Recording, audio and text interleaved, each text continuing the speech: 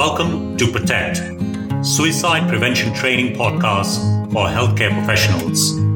I'm Manan, consultant psychiatrist, founder, and head of faculty at Progress Guide.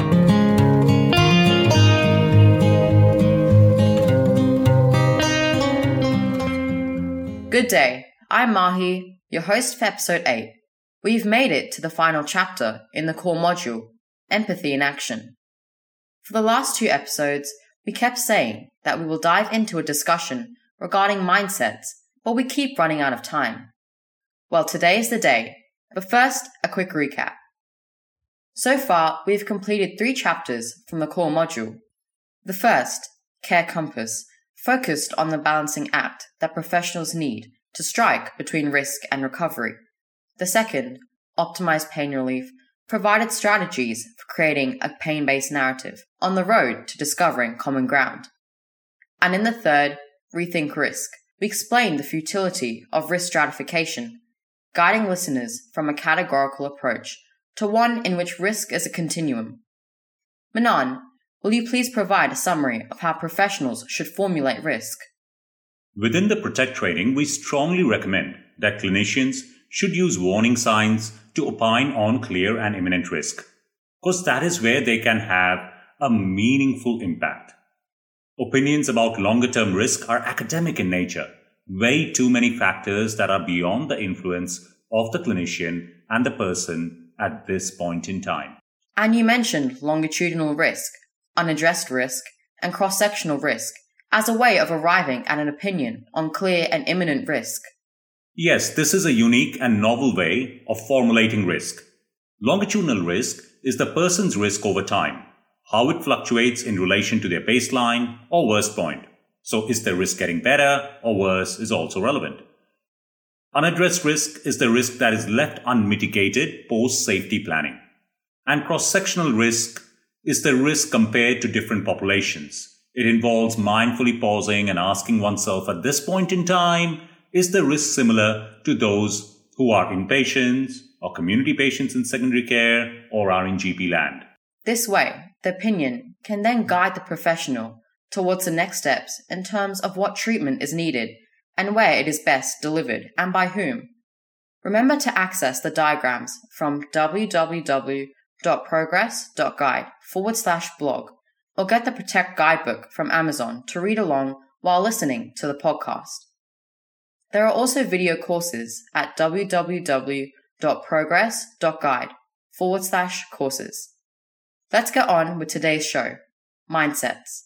What is a mindset and why are you obsessed with them? Have you heard of Sir Roger Bannister? Of course, the one who broke the 4-minute mile. Yes, but there is a bit of history and legend to this.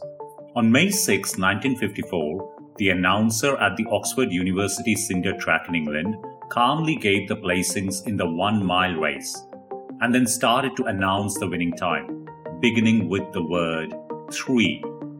The small crowd erupted in delirious excitement. The rest of the announcement went unheard, and Roger Bannister became an instant legend as the first man to run the 1 mile faster than 4 minutes.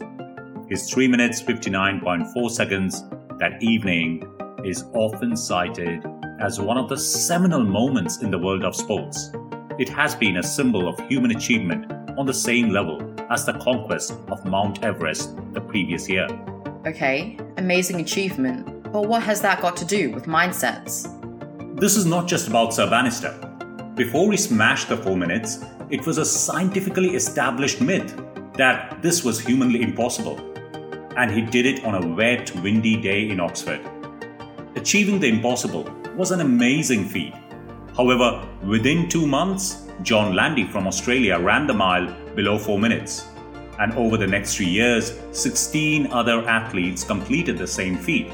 Yet, until 1954, this was considered beyond human reach. What happened? They were not mutants running the 4-minute mile after 1954. Bannister just showed them. He broke through a glass ceiling, showing it can be done, bringing about a shift in the mindset of all athletes to follow. I think I get what you're getting at. Bannister uncapped dormant human potential that no one knew existed. But how is the 4-minute mile relevant to suicide prevention? I am using the 4-minute mile to show how results and outcomes can change when the lens through which we are viewing the scenario, and in our case, the person in suicidal distress, changes. You see, the world had talked about sub-4 since the heady days when the mile of the century races in the 1930s and captured huge crowds. During the war years, Gunter Hegg, he was a Swede, kept the sub-4 passion alive, leaving the mile record at 4 minutes 1.4 seconds. But after 1945, no one had even come close to threatening the 4 minutes. But once Bannister shifted the mindset to "it can be done," a whole host of expectations and behaviors changed in the running world, and the new records came thick and fast.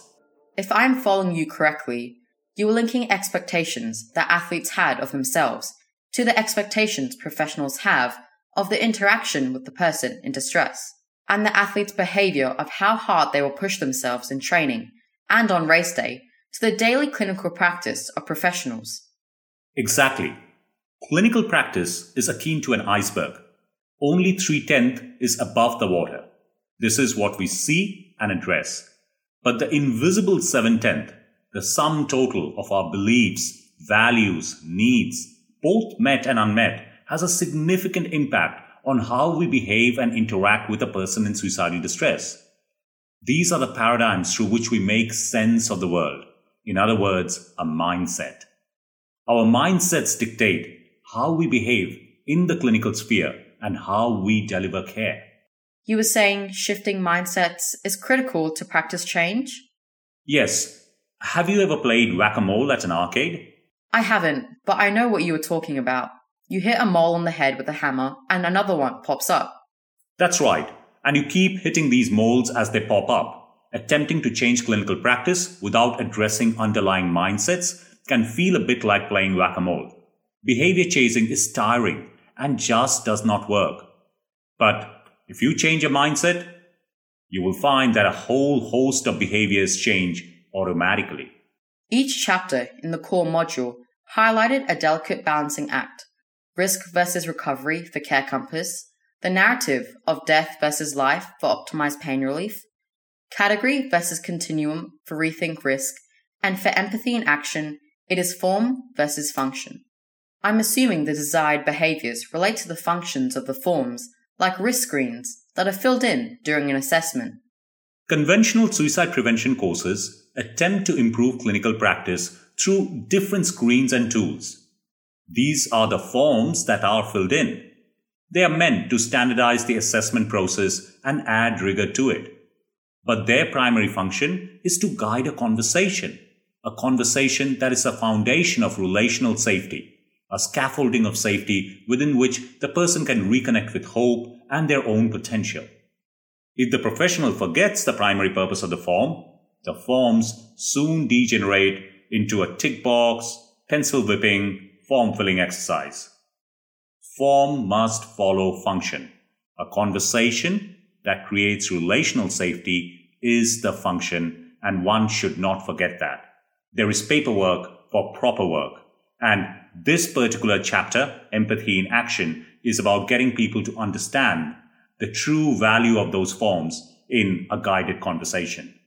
To remind our listeners, and if you haven't listened to episode 1 or the earlier episodes, relational safety arises within a deeply empathic therapeutic alliance based on mutual respect, genuine curiosity, and a true acknowledgement of the overwhelming emotional suffering.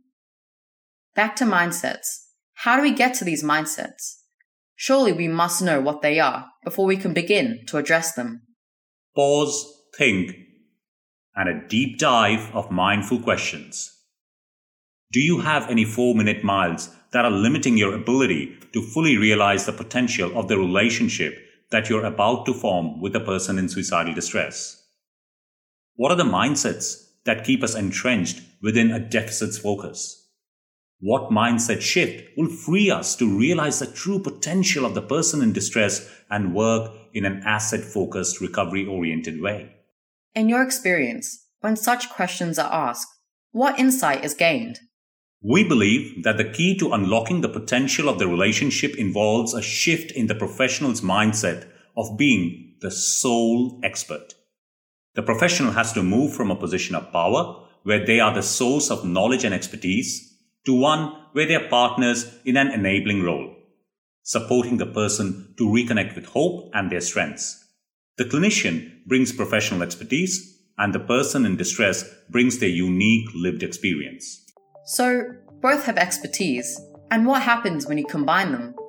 That's when you get the magic of relational safety. To break through the 4-minute mile of deficits-oriented care and transform it into care that is assets-focused, a mindset shift is urgently needed in which professionals move from top to tap. From top to tap, that has got a nice ring to it. And when professionals make that transition, they find themselves in a unique position to connect with the gift of hope and engage the person in a journey of recovery, supported by a novel discourse of discovery that attempts to conceptualize the psychological pain in terms of what is important to the person. The thing is, a deficits mindset is attempting to establish what's the matter with you. An assets mindset, on the other hand, attempts to establish what matters to you. The mindset shift from top to tap unlocks a new way of working, a partnership in which you begin to look at the person in distress differently. The professional walks with the person in distress, and together they attempt to establish what matters to the person in distress. The reality is that if they can do that, what's the matter with the person in distress becomes automatically visible. After all, people do not get suicidal over things that do not matter to them. Pain is a nature's way of communicating that something meaningful and important to them is in total disarray, and they are hurting because of it.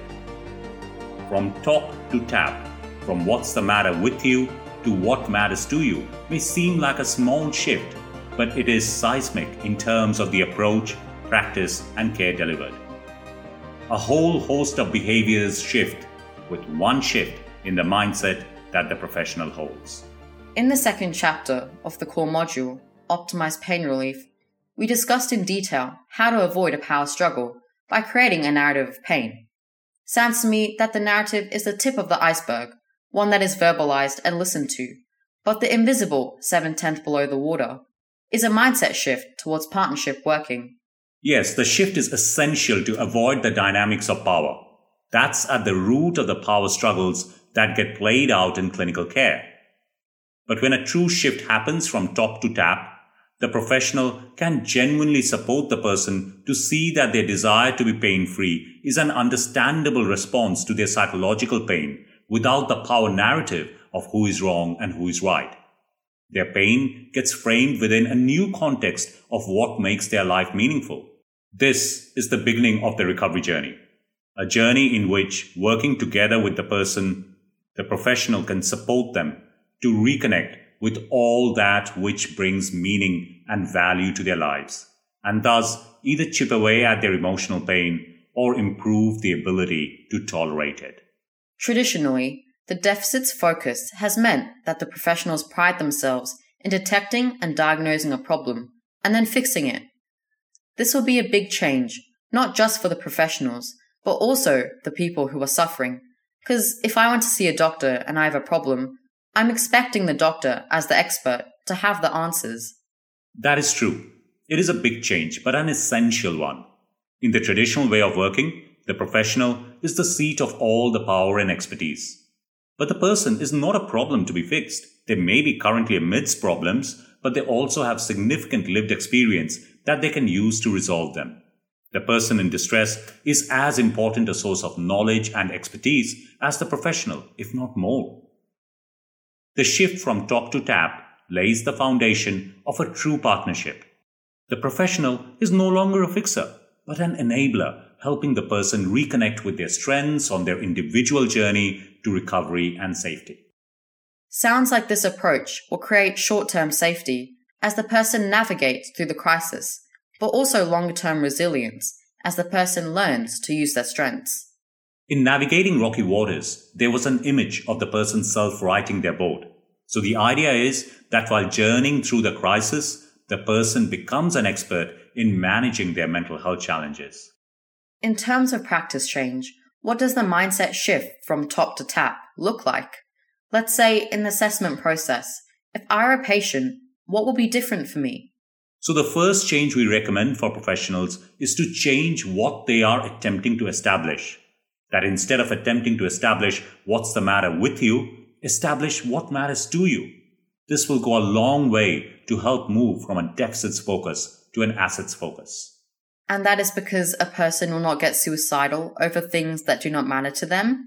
What is important to them will lie at the heart of their psychological pain. If a professional can truly grapple with this, they will automatically understand what's the matter with them, making the question redundant. However, if they begin with the things that are important, not only will their responses be empathic and effective, they will tap into the person's strengths and begin to shape relational safety and recovery. This seemingly small shift is quite significant in the way we approach care delivery as it moves professionals from a deficits-based model to one that is recovery-oriented and assets-based. What kind of answers do you get when you ask what matters to you? Pause and think. What are the things that matter to you and me? Food on the table, a roof over our head, kind, loving relationships, making a difference at work, contributing to society. Is a life that is meaningful to me? The reality is, what matters to you matters to me too. People in suicidal distress are no different. Their pain often stems from those fundamental things which make life worth living. So the real question is, what matters to us? We all want the same things from life. That is a unique perspective to approach a person in suicidal distress. The last 2 years, 2020 and 2021, and even into 2022, living in a global pandemic has been a great eye-opener. COVID has brought the similarity in vulnerabilities between staff and patients into sharp focus. The threat to health, life, and livelihood during COVID-19 created a parallel pandemic of psychological distress to which hardly anyone has been immune. It showed us that the things that mattered to staff were the same things that mattered to patients: being in good health, being able to work, keeping their family safe, and so on. The pandemic created a shared experience. Although in different boats, staff and patients were in the same storm. They made meaning together of a time that was uncertain and unprecedented. Human conversations with concern for each other, irrespective of what role they had, were seen everywhere. Reductions in staffing or the threat of staff teams having to go offline following exposure to COVID had forced every staff member to work in an assets-focused fashion. They had to draw on the person's strengths, capture hope, and help them to be self-reliant.